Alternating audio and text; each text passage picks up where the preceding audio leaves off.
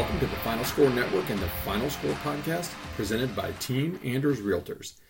I'm Andy. He's former NCAA student athlete and co-host. Ryan, Cam, two-hand monster flush off the inbound. Ryan, Cam, slam, jam. Subscribe to us on Podbean, the Apple Podcast Store, Spotify, or anywhere you get your podcasts. Follow us on Twitter at TheFinalScore35 and TikTok at AGSpartanFan35. Oh, and one more note before we get started. I'd like to apologize to anyone I've not offended yet. Please be patient. I'll get to you shortly. It's episode 113 of the Final Score podcast. It's February 27th. We're less than 2 days away from March. That's wild to say. Congratulations to my alma mater, the Hope College Flying Dutchman, going back to the NCAA tournament 2 years in a row. Beat Calvin. Congrats, boys. Proud of you.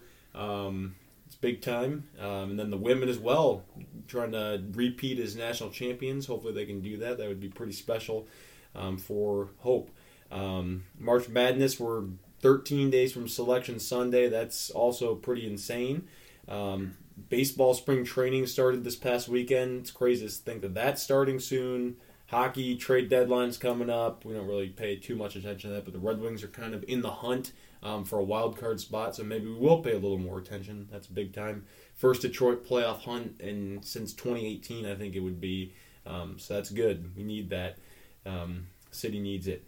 A lot to discuss. We'll start with the podium as always. I'll make it quick. We'll probably discuss it more in the college basketball thing, but I am officially on Team Foul Up 3. 2 instances this weekend just made me cringe, just feel sick, and they happened to the team I love and the team that I hate won because of it. Ridiculous. Everyone should follow through. I don't care. Play the numbers game. Play the analytics game like you do in football. That's all I'm going to say about it right now. I'm sure you'll have stuff to say about it. You got to play the analytics. It's ridiculous. Teams that fall usually end up winning, and you give yourself a better chance to win. It's just not good when you don't do that. So please Foul Up 3. With under 10 seconds left, please do everyone a favor. Spare us the garbage. I've seen enough of it. Yeah, I'll weigh in during the basketball segment, but my podium, shout out to Chris for this idea. Since Ryan and I were back in East Lansing last Tuesday night, we did the pod last Monday, so the next night we were in East Lansing for Michigan State, Indiana, which was a special atmosphere, and Chris asked me to describe as an alum what it was like to be back on campus after the shooting. So that was, just a week and a day after. What the atmosphere, the students, the vibe on campus, and what it meant for you to be there. So great question, Chris. And follow up, last week we had my buddy Polo on talking about, Izzo the man, not Izzo the coach. So kind of on those lines, and with a little shout out to James Harden too. Not a fan of the NBA at all, but the humanism there. You found out that the one international student from Michigan State who was shot through the spine and is paralyzed from the chest down was a big James Harden fan. Was kind of all over social media and the news and stuff that James Harden reached out to him, kind of gave him a pep talk and, sent him some game-worn shoes and some things like that. So there is some good left in professional sports, which is good to see. So shout out to James Harden for that. But back to Chris's question. Yeah, weird because it's like we certainly know a lot of people still with ties to Michigan State. People that, Ryan and or Rachel went to high school with that maybe are there in grad school, or one of Ryan's best friends from Hope who's in grad school there. People that I work with whose brothers are there. People that I work with whose sons are there. People from Rockford whose kids are there. And it was my alma mater, right? So, it was just so surreal. And I would say, sports definitely, it puts you in a different element. I didn't really think about it that much when we were there. Certainly I wasn't afraid or anything like that. It was a very somber atmosphere at Michigan State. They had the 8 empty seats with the jerseys thrown over the top behind the scorers table, 3 for those who lost their lives, 5 for those who are injured, and still a couple still kind of fighting for their lives, as best I can tell. So the moment of silence, things like that, just very, very much what you would expect. Full house for a 9 o'clock on a Tuesday night game, which was great. It was a whiteout. It was a big game for Michigan State anyway, and Michigan State started like they had heavy hearts. I mean, it was an 8-0 Indiana run. Michigan State had 13 points in the first 13 minutes, and we thought, oh boy. Putting that part aside and thinking of the basketball, we're like, oh, here we go. This is not looking good. And then just like a switch flipped, and I don't know if it was divine intervention. I don't know if it was just due, especially after having played so well for 32, 35 minutes in Ann Arbor and then falling short at the end. Obviously, that would have been a huge win, but the atmosphere in the Breslin, we get to a game or two every year.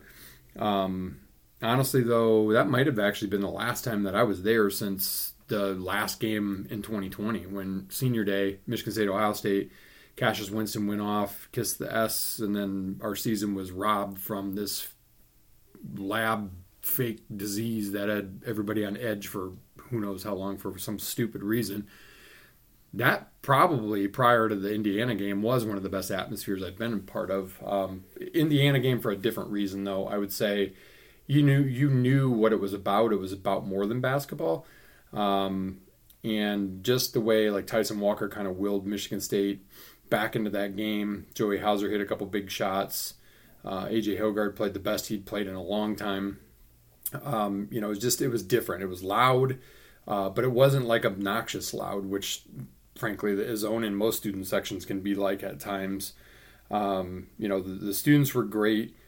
I don't think Izzo would have tolerated any attacks towards Indiana anyway. And hey, let's face it, Indiana's only won in the Breslin twice since 1992. So, in the grand scheme of things, it was just another typical Michigan State Indiana game at the Breslin. But I thought the atmosphere, the students, you saw the emotion from Izzo. I guess the broadcast, Billis especially, was it was really well done. There was that somberness at the beginning that kind of gave way to, when the ball started to kind of find the net, and Michigan State got cooking. It was as good as, all the times that I can remember when I was a student there sitting in, then next to Judd's Jungle before Izzo was coach. Vibe on campus, hard to tell because we were parked right there at the Breslin. So, but I think generally speaking, there was a buzz. People were excited to be there. They were excited for basketball. I don't think that they were really putting the two pieces together, honestly. And it really didn't strike me until we were kind of driving to drop Riley off, just off North Campus, and we cut back through campus and went up Farm Lane and went by the Rock, which is, at least when we were there last week, covered with a tent and probably thousands of bouquets of flowers. And a young lady was kneeling there praying, in prayer as we drove by. That kind of, not a scene that I'd ever seen at the Rock before. Not that I ever painted the Rock when I was there, but that's a thing on campus, right? Like it happens all the time. And our exit kind of took us just naturally off the north side by Berkey on Grand River. And so, to point that out to Ryan, I had many a class in there, especially night classes, one of the biggest night class buildings on campus, on a huge campus. And you just kind of, it struck you like, man, a week ago, some crazy dude just came in here randomly and killed some people. I mean, I don't know how else to explain it. It felt good to be back though. Especially in a sports capacity because, sports means so much to big school teams, alums like me, my buddies, we love our Spartans, do or die, basketball, football, even hockey, other sports, it's all about that. And so, it felt good to be back. It felt good to get the win. It kind of felt like that was a shot of healing that Michigan State needed. So meant a lot to be there. I appreciated the great tickets from Ryan's company, Lax. So it was good. It was good to be back, and we can talk a little bit more about the basketball later. But great question, Chris. Moving to our tee up. I'm sure there's a lot of things we can tee up in the world of sports. There's just a lot of insanity or whatever, but do yourself a favor. If you haven't seen this one, we call him Fran Cano for a reason. Iowa's coach, who has got to lead maybe the country in technicals for coaches, got a tee late in the Michigan State-Iowa game. Looked like that might be the deal sealer for Michigan State. Obviously it wasn't, but you're like, all right, well, he's throwing in the towel. He's making a point to the refs for the next game. So much so that in a timeout pretty immediately after that, ESPN breaks to show him just standing there, staring at the official. His official's on the baseline. He's probably 10 feet away, just staring at him. It's a staring contest. Officials engaging in it or whatever. And then Fran takes 2 steps towards him, and the official takes 2 steps towards him. I mean, it was surreal. It made the game more about Fran than about the game, which maybe was his point. Maybe that was the method to his madness. Polo's been on here before talking about how Fran recruited him when he was an assistant at Notre Dame, and told us a story on text that day about how Fran really is a good guy. Just emotions get the best of him when he coaches. But I got to tee him up because how in the hell that is not a double tee, you're out of here for showing up the ref that way. I get it, the ref engaged with him too, but I don't know. I mean, I'm not going to say that Michigan State would have won because they probably still would have found a way to lose. That was how that game was going at the end. But I just, for the life of me, I don't know how college basketball allows for that. But then yet again, we'll talk a little bit more about whose antics here probably in the first spot of Around the World. They let that stuff go too. So I guess I'm not surprised. The officials miss calls, they make bad calls, and they don't do sometimes what's obvious and tee up to Fran just for, I'm sorry, Polo, close your ears, Pew's a dickwad. There's no other way to put it. That was an ass move. Showmanship, showing them up. No place for that in college basketball. You want to do that in the NBA, fine. I don't care. I don't watch it. But not in college basketball, man. Yeah, that was not cool. Crazy stuff. Brings us to the real deal here. 4 downs. A lot to go over college basketball and Big Ten wise here. Might as well dive right into it. Yeah, I'm going to first, Brian said it in his open. I'll give a shout out to Hope. It was really fun. A couple weeks ago we went to an alumni thing that they had that Ryan went back for, and that kind of got them right. Beat Olivet. Then we went the next week and we watched them beat Calvin at Calvin, a team, when Calvin had hung up one of the biggest wins in the series earlier in the year in a game when they couldn't miss, and they made Hope look like dog meat. Hope dominated that game. Hope came back against a trying team who had held them to 43 points a few weeks before.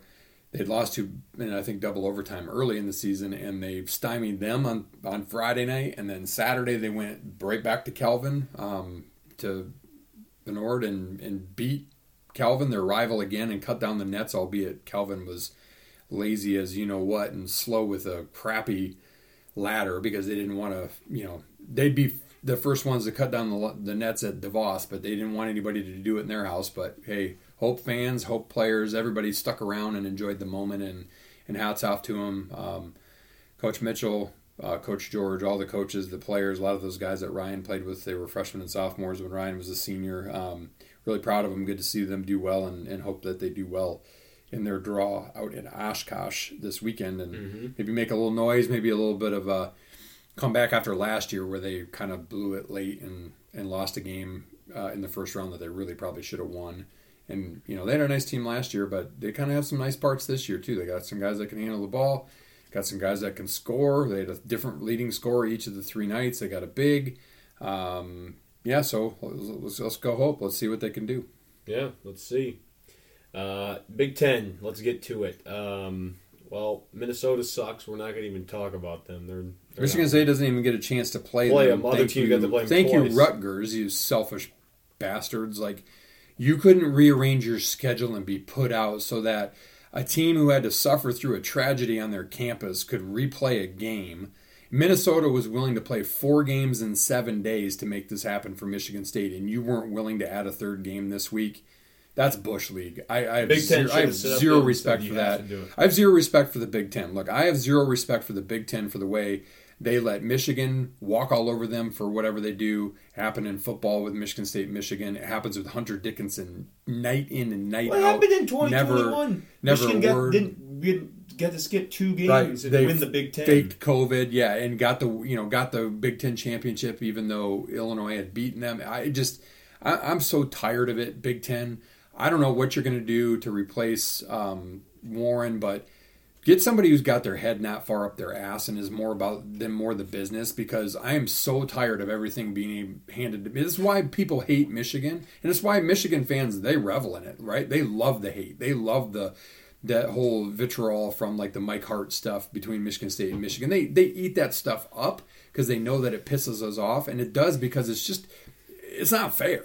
Like, I could point out at least 2 plays in the Wisconsin game where Dickinson, aside from his childish behavior and grabbing his wiener and everything else that he does, that looks like a stupid ass fool, the absolute buffoonery that he gets away with on the court. A 2-hand shove of Wall, you watch him. He 2-hand shoves every time he goes and runs to get in the post, and then turns around and posts up. So we're not talking about dirty post up time. We're talking about getting his initial space. So he 2-hands Wall, falls down, then he stumbles over him, stomps on him a la Christian Laettner, and then falls down himself and kind of kicks at him. Nothing. Not a call. And yet later in the game, Chucky Hepburn gets it wasn't even a foul, and they go back and they review it, and he gets a flagrant. And then at the end of the game, okay, bang, bang, I get it, but let's say Greg Gard said he was trying to foul anyway in the last 10 seconds. Total discard. You watch. Total stiff arm discard of Davis by Dickinson. Was it a great shot? Miracle shot? Sure it was. Nothing but net. I get it. But you watch. He fully extended an arm to catch the ball and to get the space to get that shot off. And I'm tired of it. I'm tired of it for letting the Fran stuff go. I'm tired of it for letting somebody like that, who's not all that good, be made to look good and be made a hero when he doesn't deserve to be a hero. We're talking about a guy that, wore a ski mask to a game the night after the Michigan State shooting and was firing fake guns into the crowd with his fingers. This behavior is enabled at Michigan, and I'm sorry to all my Michigan fan friends who are good people. Your program is dirt. It's dirt. It's garbage. It's scum. And how can you be proud of that behavior? It's despicable. It's disgusting. And the Big Ten doesn't do a thing about it. And that's what makes me mad. I would be pissed if I was Wisconsin for the way that game went down. That game was handed to Michigan on Saturday. It was gross. It was disgusting. Not surprising. But yeah, I mean, and that goes right in. So Rutgers, you're kind of right up there in my same vein right now with Michigan. I feel about you almost how I feel about Hunter Dickinson and their antics, because your Bush League refusal. I hope you don't win another game. I so wanted Penn State to beat them yesterday and knock them out of the tournament. You don't deserve to be there if you can't be a good citizen in the Big Ten. And I don't care. Oh, it's not. Blah, blah, blah. Who cares? Cry me a river. Did you have a shooting on your campus? Did it affect your students to the point where there's some Michigan State students that don't even want to go back to school because it's so traumatizing to them? Do you give a shit? No, you don't. So I have no place for you. Get out of the Big Ten. Go back to the Big East or wherever you came from. A-10, send them home. Yeah.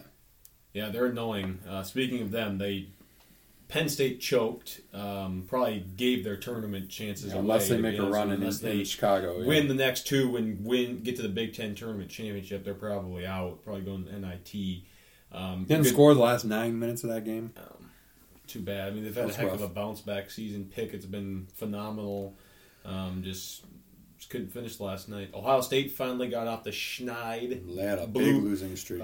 Finished off the 9-game lose streak with a win over Illinois, who not very good. Talk about Jekyll and Hyde, man. I'm down big out against Northwestern, came back, then down big again, then came back and won. Which Northwestern, by the way, has got to be kicking themselves because, granted, 2 road games. But if they win one of those games, they're tied for first last week. And they're still, one? No, I guess they're back to 2 back now. I mean, they win one of those, and they're tied for first. And they flat out blew the Illinois game. Maryland took care of them at home, and Maryland's been really good at home. But yeah, Illinois is one of those teams where you look at them in one vein and you're like, yeah, they've got some talent. They could make some noise, and the next minute you're like, well, they don't even look like an NIT team, and I don't Coaching. I don't know what it is coaching. I don't even know what you're going to get. Could they make a run? I don't know. I'd stay away from them when bracketology comes out. That's all I'm going to say. I'm going to say this right now. I'm completely out in the Big Ten as a whole, and I hope the conference doesn't have one team. I'm obviously rooting for Michigan State to go as far as they can, but aside from that, I hope the Big Ten doesn't get any second weekend teams just to prove that it's a garbage product. The officiating sucks. The players suck. Most of the coaches suck. Yeah, I think the only team that really, Michigan State's the type of team, like, I saw this broken down. I can't remember who it was. It was, I saw it on Bleacher Report. It was, I don't know, Spartan Nation or some blog or something that writes about Michigan State. So I'm sorry I can't give you full credit, but this particular writer was talking about how, now this would be every break goes Michigan State's way, but Michigan State could really be 14-3 right now in the Big Ten, and he's not wrong. Like, Michigan State really has not gotten blown out. When they played Northwestern, they could have beaten Northwestern, and they were dog tired. They didn't have Akins, they didn't have Hall. Even when they lost to Notre Dame shot lights out. They didn't have Akins, they didn't have Hall, and that was coming off of that big Portland tournament where they were down those guys. And in the Big Ten, Indiana got away from them at Bloomington, but that was a game in the first half. Purdue probably was a game that definitely would be a loss, but at Purdue, home not. No, the Purdue loss at home, the Iowa loss on the road, even the Michigan loss on the road. Yeah, that was by 12, but it was a 2-point game with a minute to go. Like Michigan State, that would everything lined up to be perfect. They're not a 25-5, 14-3 team, but the thing is Michigan State's the type of team that's good enough to beat people. They're also good enough to do what they did against Iowa, or bad enough, I should say, to do what they did against Iowa, which was lay one of the most epic eggs of all time in comeback history. But I don't know, when I look at it from top to bottom, any other team except for maybe Indiana that is equipped to get to the second weekend. Northwestern plays well together, but they don't have supreme talent, so they've got to be really kind of clicking. Bowie and Audige have to be playing well in the backcourt, and then that's just kind of got to sing. It's been a magical season for them. Might they get a win in the tournament? Sure. 2 wins, it depends on their draw. Tell me who else is going to, because the formula is found on Purdue right now. The formula is found. Let Edey get his. One guy can't beat you by himself. And even to an extent, now, it didn't work out for Michigan State this way because they buried themselves in a big hole against Purdue the first time. But, kind of let Lawyer get his and then don't let anybody else get theirs. 2 guys can't beat 5. Mathematically, it's not going to happen. And it's not certainly going to happen very often. And Purdue's had the same kind of MO the last few years. They peak up in January, February, and then they crash in March. They're peaking. So I just, Illinois, they have the talent. They don't have the coaching. They don't have the togetherness. I just hope and pray Michigan doesn't get in. I still think they have work to do because their schedule and everything else doesn't line up for them in terms of and they still have to play Illinois and Indiana. So let's go Illinois, let's go Indiana this week. But maybe could they, if they somehow snuck in, maybe could they make a kind of a run? Maybe because big guard play. Dickinson, gets away with what he gets away with, and nobody ever calls it, and Bufkin, has become a nice player for them. So they've actually probably gotten better. They're better without Jet Howard. Better without him. Who else are we missing out there? Rutgers? No, they don't have an offense. No. If Penn State squeaks in, they're undersized. Iowa can score but can't play defense. Wisconsin, maybe is an outreach to get in, but what can they do? They don't match up particularly well with anybody. Iowa never gets past the first weekend. Maryland, maybe. Maryland is probably the only other team. But they're average away from home, and you got to be good on neutral sites and on the road to win in the tournament. And Nebraska is probably they are in 12th place, and they're probably playing better than 4 teams ahead of them, right? They're 8-10. Are they Big Ten? They're tied 11th, with Wisconsin 10th? For I don't know what place. So they're playing really well. We'll see what happens when Michigan State goes there. They're not going to get in the tournament unless they win the Big Ten tournament, but. Gotten better though. Yeah, it's Ryan's right. It's just this is not going to be the year that ends the Big Ten's drought, and I blame a lot of it on officiating. Yes, they turned over a lot of good talent to the NBA. I get that, but where's the reload, right? Like, there's a lot of average to good teams and coaches in the Big Ten and not enough great. And I'm sorry, Purdue fans, plug your ears if you want, but you are not elite. You proved that last year with a great team. You've proved that in the past with really good teams like Big Dog. You don't have the it factor. I'm not saying that Painter's not a good coach. I'm not saying that you don't have talented guys, but you don't have the complete picture. I'll tell you what it is. For West Michigan fans, it's Calvin University basketball. Calvin had the MVP of the league, who was a true freshman big guy, probably 6'9", big guy, 16 out of 17 from the line against Hope in the MIAA championship. 16 of his 22 points from the line. He's like an Edey. He doesn't get very many fouls called against him. He gets away with a little bit because he's such a big guy. He scores pretty much at will. He rebounds at will. But Calvin didn't have a point guard that really to go with it, and they didn't have a three-point shooter that he could kick out to go with it. Now, Purdue has a lawyer who can shoot the three, but what else do they have? Purdue is just lacking that. The closest teams that have the mix, and Michigan State doesn't quite have the rim protection, but they're really good on the other four, so good enough with Maddie and Kohler and Cooper, and the other four are really good. The only other teams, Maryland and Indiana, those are the three teams that I would take a good look at as having a chance to make any noise in the NCAA tournament.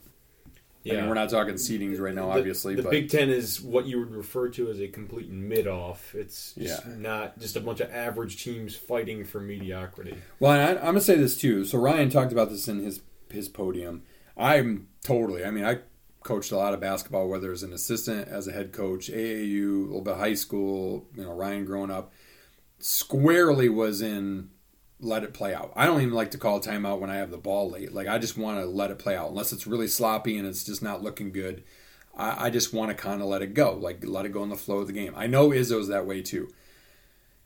I will say, as I watched it unfold and as I predicted it to unfold, and my friends can back me up that I predicted it to unfold, and Iowa was hitting some ridiculous threes and some wide open threes.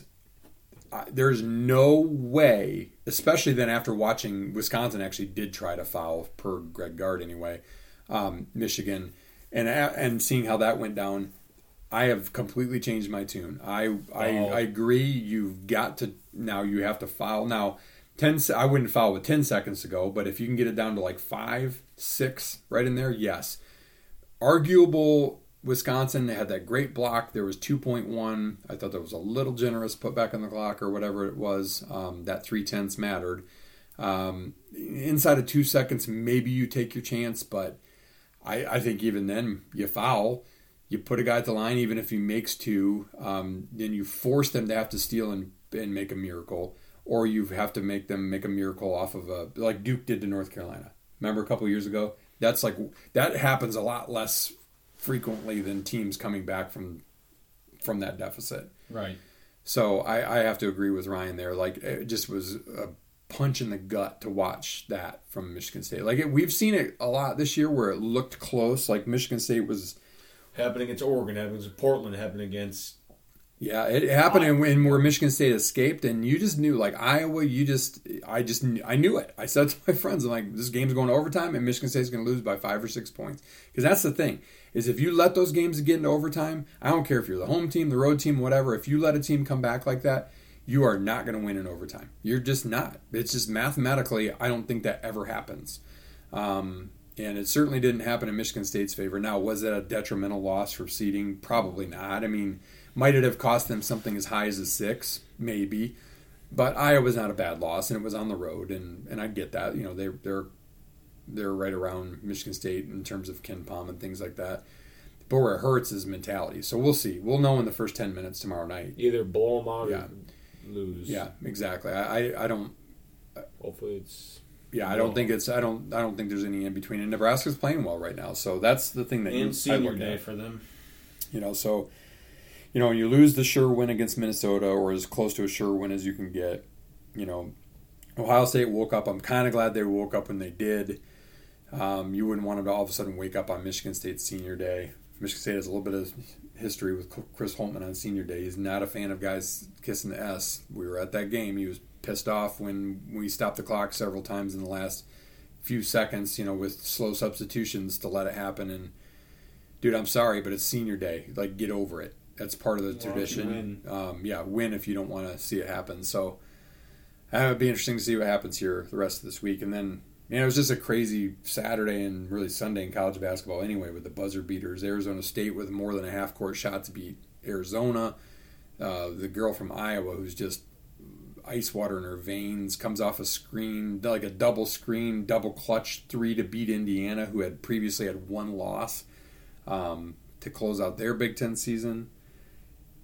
That's why we love college basketball, and we're getting into March. I think, don't we have the beginning of conference tournaments going on today, right? Yeah, we started the ASUN tournament today. Nice. It's a great time of year. It's one and done time for a lot of folks. Special. All right, we get on one there, I guess. Bring us to spot 2, bracketology, Big Ten, and then the 1 seeds at large.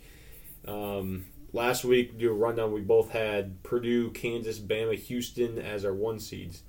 I have changed. I have 3 of the same and 1 different. Kansas, Houston, Bama remain. I've slotted UCLA in as a 1 seed over Purdue.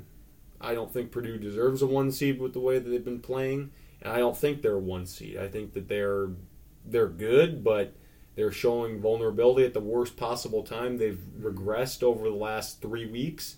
They peaked too early. I don't think they make it out of the first weekend. I really don't. Yeah, I'm telling you, the officiating is what's going to kill them too. In addition, but I agree. I have the same the same 1 seeds. I just like Purdue. Purdue's at risk of falling all the way to a 3, if you ask me. And the rest of the Big Ten's pretty much between a 7 and a 10. Yeah, Indiana. I think Indiana's is the second best team, clearly. Obviously, yeah. I mean, Ohio State, obviously, they're out. They're just not very good. I think Indiana's probably maybe as high as a 4. Yeah, I would say that. That's what I have them as. I think they're a 4. I do. I think they'd be a tough matchup for a 1 like a Bama, or maybe not as much at Houston, but at UCLA. I mean, I think they would match up okay against those teams because they've got Hood Schifino's playing great right now. Yeah. And Trace Jackson Davis obviously is also great, so they've got a good 1-2 punch, and then they've got some good role players. So Michigan State, I say they're a 7. That's been the same the last 3 weeks. I think that's where they're going to end up as. I think so. Could get to a strength 6, of schedule. I think if they don't go 2-0 this week, if they can go 3-1 here in the next 2 weeks, so 1-1 in Chicago and 2-0, I think that's a definite 7 seed. I think they're at risk of falling a little bit if they trip a little bit more this week. That the Minnesota win doesn't really wouldn't do much because that would be a quad 4 win anyway. Maybe quad 3. So I don't know that impacts the seeding. It's just more that was for mojo more than anything probably. Yep. So I would go with 7. We both say 2. Yep. Illinois, I say 8. I said 7/8 last week. I say 8. They're not 8. Potentially a dangerous 8. Yeah, I think so, but potentially a dud 8 too. Yeah. Wisconsin, I've got them first 4 out again. I think you had them next 4 out last week. Yeah, I'll keep them next 4 out. I still think that they're gonna have to get something done this week. They're gonna have to win probably a couple games in Chicago for sure, and then maybe go 2-0 this week. So then close because they have some good wins. I had Rutgers as an 8 last week. You had them as a 9. I'm moving them down to last 4 in. I got them 10. Screw them. Last 4 in. Good. I hope they don't. They were last 4 in last year too. I think they were. Yes, they sure were. Then we got Iowa. Last week you had them as an 8. Are you thinking stay about the same, move up, move down? I say 8. Yeah, I mean, they're in that glut, that 7 to 10 range. I mean, 8 probably. Minnesota obviously out. 8 and 9s are pretty interchangeable, obviously. So I'll put them in the 8-9 range. Last week you had Maryland as a 6. This week last week I had them as a 7. This week I agree 6. Yeah, I'll keep them as a 6. I think they're potentially dangerous team, and Ken Palm would agree with that. They're just on the cusp of that top 40 O, top 22 D. They're not far away. Again, a lot of their damage has been done at home. Not so much neutral or whatever, and they got absolutely run by UCLA early in the year. So yep. I don't know. I think they have the potential to do something, but I could see them being a 6 seed. Yeah. Not every Big Ten team can be a 7 or an 8 or a 9. What or about 10. Northwestern? You had 6 last week. I think they're a 9. I have them as a 7 right now. I had think they'll 6 settle last in week. as a 9 if I had to predict now. I mean, I really like Northwestern. I think that they could win a game, maybe 2 in the tournament. They're well coached, but if your guards are streaky, which they can be a little bit. Now Illinois, they blew. They should have won that game. Maryland, it was tied at the half or a 1-point game at the half, and they ended up Maryland ran away with it. I could see Northwestern doing some good things, but I think they're probably going to more fall into like the 9 range. All right. Penn State. Last week you had first 4 out. I had them as last 4 in. This week I'd move them to next 4 out. Yeah, I'll go next 4 out with them. Yeah, it's not. They're right there with Wisconsin. I think one of those 2 teams can still get in. They might, in fact, play each other this week. I can't remember. I'd have to look I it know up. Maryland plays Penn State on next weekend for sure. Nebraska, I got them as I think they're going to make the NIT. That'd be cool for them. Not in the tournament. Michigan, we both said out last week. I'd move them to the 4th team, first 4 out. They're close. I think if they win 1, go 1-1 this week and win 1 or 2 in Chicago, they're definitely in. Probably as a last 4 in type. But if they go 0-2 and don't win more than 2 in Chicago, I don't think they have any chance. They'd probably be. I put them at first 4 out right now. They've moved up because they've won 3 in a row, 3 good games at Rutgers. They beat Michigan State. They beat Wisconsin. They're getting a chance because they're playing better teams. Finally. They go 0-2 this week. I don't think, unless they won the Big Ten tournament, I don't think they get in. If they split this week, I think they can maybe get 2 in Chicago. They're going to have to kind of hope that no other bubbles, no other bubble teams rise up, or no crazy mid majors pull off some upsets or whatever. And by the way, Wisconsin plays Minnesota and Purdue, so. You got a chance. So they got a chance, but give themselves a fighting chance. That's all the bracketology. I was going to read a note that I put down. You got your stuff. So this was something, again, I kind of borrowed this from something that I read. The fact that Michigan State never looks overmatched is why no one will want to play the Spartans in the tournament. But the inconsistency in the second half of Iowa game is why they can lose to anyone too. So that kind of goes to at one point. And I also agreed with this statement. Again, I can't remember the writer to give him credit, but I don't remember the last time I could picture a Michigan State basketball team making a Final Four run, but also being well aware that a first-round exit is very possible. That's what makes it difficult right now as a Michigan State fan, is you just don't know what you're going to get from minute to minute, let alone game to game or half to half. Right. But yeah, my top 40, top 22D update, you got Houston, UCLA, Bama, Purdue still in there, Kansas, St. Mary's, and Creighton all fall into that Ken Pom magic spot. If as of now, if the season ended, you're looking for a team to pick to win it all. And right on the outside, right on the cusp are UConn, Texas, San Diego State, Arkansas, and Maryland. Really? So they're all pretty close. A little bit better on the defensive side, maybe not as good on the offensive side. Also, I've been seeing more and more on, you want to look at some matchup stuff if you really want to break down games. Look at the difference in turnover margin differential between teams to give you kind of another tiebreaker. Not necessarily for your national champion, but game-to-game type of stuff. So, yeah, I think it's going to be really interesting to see, this week as it plays out. I'll burn through the schedule real quick for you. So you got Michigan State at Nebraska, Iowa at Indiana. You've got Maryland at Ohio State, Penn State at Northwestern. That could be a big win for Penn State if they could get that. Michigan at Illinois, Rutgers at Minnesota, Purdue at Wisconsin. Rutgers has another chance to get another win, albeit not a super helpful win. Saturday, the only game is Ohio State at Michigan State, another nooner. Michigan State gets screwed with noon games left and right, and 9 o'clock games. And then Sunday, the ultimate Sunday in Big Ten regular season play, Maryland is at Penn State. That could be a potential big win. Penn State's got 2 actual quad 1 opportunities this week. Yep. Illinois is at Purdue. A little rivalry game there. Nebraska is at Iowa. Michigan at Indiana. Wisconsin at Minnesota, and Northwestern at Rutgers. So, it'll be really interesting to see how kind of things play out this week. You got just a glut of teams in that 9-8 to 11-7 or 10-7 range right now. A lot of things still at play for Big Ten tournament seeding, so we shall see what happens. Yep, lots and lots and lots. All right, before we move on, a quick word from our presenting sponsor. Team Anders Realty will help you find the home that best fits your needs, and they make the process simple and fun along the way. The Anders have served thousands of clients over 30-plus years in the Grand Rapids, Michigan area and are here to serve you today. Learn more at teamanders.com.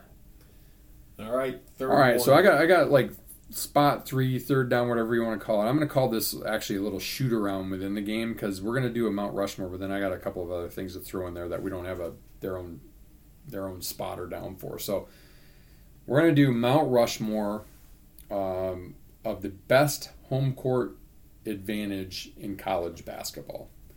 Now, I happen to have in front of me the 15 since 2005 the top home court advantages in college basketball. So that's probably a good spot to pick from. But Ryan, you go first. Who what are we doing? A combined one? We can do a combined one, yeah. Kansas has to be on there. Kansas, 100% agree. Kansas, by the way, for the record, is number one all time. Let's see, where are they? Number one all time. Hold on a second. Coming to me, if I can ever get to their thing. Sorry. I'm missing it. There we go. Allen Fieldhouse. This is as of whenever this was a week or so ago. 282-17 since 2005 at home. Pretty good. Like they were getting trounced by Baylor a week or so ago, and then came back and absolutely slobber knocked them in the second half. So I would 100% agree that Kansas is on that Mount Rushmore for sure. Yep. I hate them, but you got to put Duke on there. Cameron, I mean... Duke has a number 2 home record since 2005, 267-28, a 90.5% win percentage. Tough place to play. I don't think it's as tough now as it was even 3, 4, 5 years ago. I think some of these fan bases, Michigan State included, get a little bit spoiled. And you take it a little bit for granted, but still, there's something about Cameron, so I would agree with that. Yeah. I don't know what you think. Like Purdue belongs in there. No, I can tell you Purdue is. I don't think so. Although Purdue is number 7 in the current top 15 with an 85% home win percentage. Okay, you want to call it bias, whatever you want to call it. You got to go with the Breslin. You got to go with Michigan State. 87% win percentage at home since 2005. They have 252 wins at home. And we saw it firsthand in that Indiana game what it means. Now, Michigan State's lost twice at home this year in the Big Ten, to Northwestern and to Purdue. Close games, albeit, but there is a definite home court advantage. There's a definite different edge there for Michigan State. I personally would put Michigan State in that Mount Rushmore. I like it. I'm going to tell you another team that I wouldn't put in there, even though they're number 4 in wins and 87.3% clip win percentage at home, is BYU. I would not put them on No. Another team I don't think that I would, just because I don't think the Pac-12 is all that great necessarily, is number 6 Arizona. They've won 256, about 85.3% at home. I think UCLA is right up there. Gonzaga. Kendall, that's not even in the top 15. That's insane to me. UCLA is 85%. They've won 257 at Pauley. I just don't think people in LA care, though. Like, if I'm really truly going for a hard place to play, Ohio State's in here at number 10. Wisconsin's number 11. Arkansas's number 12. Notre Dame, number 13. Kind of crazy. Florida, number 14. I don't buy that necessarily. I mean, I know it's statistics. And Houston, number 15. If I'm going to round out that Mount Rushmore, I got to go with Rupp. Kentucky's number 3 anyway. They're starting to kind of round into form a little bit now. They've won 274 games at home since 2005. Over 20,000 capacity. They've broken the Guinness Book of World Records for loudest crowd. I mean, those fans live, bleed, breathe Kentucky blue. That's what I got to go with. I got to go with, those are 4 true blue bloods. Duke, Kansas, Kentucky, and Michigan State. I think are the biggest home court advantages. I agree. So the Champions Classic. Yeah, exactly. There's a reason why they're in that Champions Classic together every year. All right, so kind of not Mount Rushmore, but parts of this. So I wanted to bring this up. We never talk about baseball. I actually had this in my notes to talk about a couple weeks ago, and then Chris called it to our attention, and we had a little healthy banter today in our group chat. Baseball changed, notably the pitch clock. You're aware of that, right? Yep. You know, we see it at the West Michigan Whitecaps, the Class A affiliate for the Tigers. 20. I don't know what it is for between batters or whatever, but when there's a batter on base, it's 20 seconds to speed up the game. Now, I'm going to say in this TikTok that he sent, you can see how the advantage comes in now, because if you don't throw a pitch in those 20 seconds, it's an automatic ball. So one big stall tactic for pitchers is, for example, to change balls. Well, if you don't get that pitch done in 20 seconds, it's an automatic ball. And what I didn't even realize until I saw this, but if the pitcher has his foot on the rubber, so he's ready to go, and the batter does not have eyes on the pitcher at the 8-second mark of that clock, it's an automatic strike. Interesting. So they can't slow play it either. You're right. So the other day in a spring training game, bases loaded, 2 outs, 3-2. It was Atlanta. I don't remember who they were playing. 3-2 count, and of course, spring training can end in ties because it's spring training. Who cares? Guy strikes out because he's dinking around in the box, not looking at the pitcher with 8 seconds to go on the pitch clock. I think it's brilliant. And my point of bringing this up was, first of all, we don't talk about baseball enough, and that's part of the reason it's so damn slow. But this started a debate among my friends, is like, what's reasonable for how long games should last? So I'm going to ask you, Ryan, baseball aside, which they should be able to play most baseball games in 3 hours, I would argue, what should a college basketball game be able to be played in? It's 40 minutes of clock. Out with fouls and timeouts and an hour and 45 minutes maximum, and a lot of these games go 2:15. And here's my statement on these: TV needs to figure out how to do it within the flow and not disrupt these games so much. Dauber, I give you credit for calling it out all the time. TV timeouts destroy the momentum in college basketball. I completely agree. You guys had it in D3, Ryan. Not very often did you have, quote, media timeouts. You did whenever you played Calvin. You do in like the bigger tournament games and whatever. Those are 2-minute on the clock timeouts. I watched it this weekend at Calvin, 2.5 minutes maybe. And if there's a close proximity to that 16, 12, 8, 4-minute mark, a team calls a timeout, that counts as your media. Like, figure it out, ESPN, figure it out, Fox, figure it out, CBS. There's a way for you to still make your bucks and get the game to an hour and 45 minutes. I 100% agree. And they've got to figure out a timer on ref reviews too. So basketball, okay, get it. Hour and 45 minutes. How about college football, which we also complain about 3 hours. Way too long. Because NFL games are 3 hours. NFL games are 3 hours, maybe 3:15. I completely college football agree. Games are close college to 4. football games can be done in 3 hours. 100%. Well, they're trying to do that now. They're trying to like have the shorter play clock and stuff. They just need to. I mean, if you talk about player safety, the way to help player safety is to have a few less plays a game. Is it as great for the fans? No, but if the game is moving, it's good for the fans, because I don't know how many times we sit there in the stadium and go, we just had a 4-minute TV timeout. We all want to like literally egg the guy in the red shirt and the red hat who's the TV timeout dude on the sideline. It just deflates the momentum in a game. And back in the day when I was young, even a little bit younger than Ryan yet, before everything was on TV, but like you were on TV unless you were Notre Dame or Ohio State or Alabama or whatever, once, maybe twice a year. All your games were at 1 o'clock. Nothing was on TV. They didn't take extraneous radio breaks. And games got done in 3 hours, and that's reasonable to expect. The other one I'll throw out as we go into our fourth spot is golf. How long should golf reasonably be played? We'll look at it from amateurs and from pros. So if you and me, we know what we like to play in. What's reasonable? Close to 3:30. I think 3.5 is reasonable, right? Yeah. Like Chris said, if you want to grow the sport of golf, first of all, teach people etiquette, because people are idiots. But second of all, set some rules. All OB is lateral. Don't Now, I think they changed the PGA rule anyway to 3 minutes to search for a ball. If you don't find your ball in 3 minutes, I'm sorry, don't play Pro V1s. Play Kirklands. Play, a bucket of balls that you find at the range. Play Top Flights. I don't care. But don't waste our time. Play Ready Golf.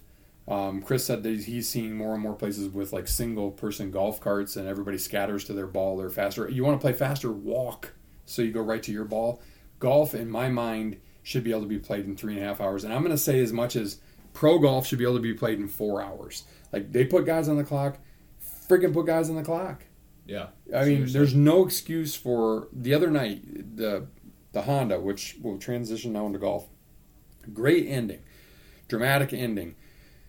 Could have gone to a second hole of extra holes because it was still tied. It didn't, but they would have run out of daylight. There's no excuse for that. You're playing two-sums. They go to three-sums to try to speed it up a little bit. I'm sorry. Part of what happens is these new people to golf see how long and how many waggles and how many wiggles and how many regrips and how many practice swings and how many everything else that Tiger and all the pros take, and they think they have to mimic that. No, you don't, because you don't make the game enjoyable for the people behind you. Golf can be played in 3.5 hours. Ryan and I play in 3.5 hours when we play by ourselves, and we're not rushed. We're not skipping shots. We're not skipping holes. We're taking every shot. We're taking the time. We're shooting good scores. We're not just like, firing up snowmen on every hole and then picking up and going. No, like, it can be done. You just have to do it, period. And I think a lot of that stems from watching the upper leagues and how long it takes. And I get it. They've got millions of dollars on the line. It's their living. We're watching it. I understand that. There's going to be cases and times when there's penalties and things like that and rulings that take more time. I understand that, but generally speaking, I think pro golfers should be able to play their round in 4 hours, not 5. Yeah, with all that on the line. 5 is too long. So another in golf, I'm just going to say this. Liv had their first tournament this weekend. Nice who cares? ratings, guys. And F the Liv. Like, who cares? It's crappy golf. I'm sorry. You have Cam Smith, you have Dustin Johnson, you have a couple of those guys. It's crap. It's a garbage product. So you keep talking about it all you want. Sergio keep being butthurt and whining and trying to make Rory look bad. And Greg Norman, you do the same. Just go away. Go away. Just go on the CW network and just, whatever. I don't care about you. I just don't care about you. Yeah, you guys got pretty good ratings there the first weekend, so you should be proud of it. How did we do last week in the Honda? Which was exciting to watch, honestly. My guys finished 68, combined years 95. Yeah, I had one guy make the cut. My other guy, I don't think. It was a good finish. Chris Kirk, first one in 8 years, and he's apparently he was an alcoholic, and now he's not. So good for him. Yeah, it was hard to watch for Cole. He had a good story going. Little guy, just a bomber. He got that knee buckle. He knew that he hit his chip too far. That to give himself a tap in birdie basically, and it was actually a good par to come back with. And then, Kirk just stymied on his tee shot in sudden death, and then has forced a layup, and then he hits a brilliant shot for a tap-in birdie to win. So yeah, those are fun to watch when it kind of comes down to that. You hate to see the one guy lose that. It could change his life to win, but at the same time, hey, he probably won like $800,000 for. And the Monday qualifier finished solo fourth, and won like $425,000. So good for him. Good for him, Gerard. Yeah, that was a fun tournament though. But now it really kind of you got the Bay Hill this week, and two really good ones, then the TPC. Valspar, then WGC match play, and then the Valero Texas, then it's the Masters. Yeah, so you've got like 3 out of the next 5 weeks are really, really good. Yeah, and then the RB, and then it gets pretty dang good. Yeah, then it's good, kind of week in and week out, and the fields continue to get better. This field at the Honda was a little bit weaker, coming off the California swing. Love that course though. Jack Nicklaus was talking about how a lot of pros don't like it because it's very penal. If you hit a bad shot, it's very easy to make double bogey. Yeah, I like it. I mean, shouldn't be easy. Look, like Kirk on the 18th hole on Sunday didn't quite flush his 3-wood or 5-wood or whatever he hit, and he caught the top of the rocks and almost took out the CRV windshield out in the middle of the pond. And all of a sudden, he had to scramble to make bogey to keep the playoff alive. And like, it should be penal. It shouldn't. You shouldn't be rewarded when you hit borderline bad shots. Like, we're not rewarded when we hit bad shots. No, we have grandstands to save us. Right. Great rulings and everything else. So I hope they stay at PGA was that the stadium PGA course National. or National? Yeah, I mean, I like that course. I like that it's difficult. Yeah. I don't want to see these guys shoot 25, 30 under every week. I just don't. It's not fun. Well, then you're going to be in for a nice weekend at Arnie's place, because I think I saw something since like 2012, the no winning scores went over 12 under. Love that. Love that. Chris, Dave, we might have to just go over there and play anyway in a couple weeks and see what it's like to play at post-tournament. We did that at Ryan and I did that at Harbortown, and it was brutal. Fun, but brutal. So Well, that was like a month after, too. Not 2 weeks. So- Yeah, Arnie's place would be a good one. Scheffler's defending. 45 of the top 50 players in the world. It's elevated event. Looking forward to that. I've got 2 guys that have played well there historically. One guy that's won recently. Sam Burns, Terrell Hatton. Hatton, I think, was second or third last year, and he won in 2020. Guys, I'm thinking that I haven't picked either of these guys, so I hope not. So I'm going to have to quickly look at the list. But I've got Rory No, you have and not. Keegan Bradley. Nope, I picked Bradley so far. Bradley, both are in the top 10 FedEx Cup right now. I think Rory's had some success there in the past. I think he's been close to breaking out. And I'm really hoping, after watching Full Swing too, that Rory can finally get that Grand Slam with the Masters this year. You know, I think he's a much easier guy to root for than he was when he was earlier Definitely in his career. is. So. He's less of an a-hole. Mm-hmm. It'll be fun, though. Looking forward to it. And then we got the Players next week, so it's a good time. All right, and I got one more golf question Full for you, because swing. I saw this today on a TikTok that Chris sent me. Would you rather play only par 3s the rest of your life or only par 5s? 3s. Yeah. I'm better at par 3s than 5s, statistically speaking. Yeah, I would agree. I mean, I drove the ball really well last year, which would help me better on par 5s, but par 3s, more chances to make hole-in-ones. Exactly. Plus, you don't find all par 5 courses. You can find all par 3 courses. I'm better with irons. All right, Sprint. What is the most exciting mid-major conference tournament? Oh, that's a good question. I think the Missouri Valley. That's what I said too. Arch Madness. Yeah, I think that's always a good good one. one. That's going to be good this year too. There's some like. It seems rare that the 1 seed wins that too. So right, yeah, the 1 seed this year is Bradley. They beat Drake. I mean, it's fun to watch like the MEAC and the Northeastern Athletic, like those that are basically in high school gyms and those 1-bid leagues. Those are fun to watch, but I think that's really good basketball in the Missouri Valley. I think the Missouri Valley. Yeah, it's a fun conference. Do you think that they should and will ever start to play majors at some of these Florida courses like TBC Sawgrass, Bay Hill, like a PGA there or something? I think that would be pretty cool. Yeah, that's a good question. They used to play at Doral all the time. They haven't played at Doral in a while. Yeah, I mean, that's a fair question. Like, Florida does have, what about like a stream song? I don't know enough about how the course is laid out. Is it conducive to it or not? It's probably in the middle of nowhere, so wouldn't be conducive for fans. But yeah, why not? If they can play it like Kiowa and stuff like that, why not? Yeah, why not?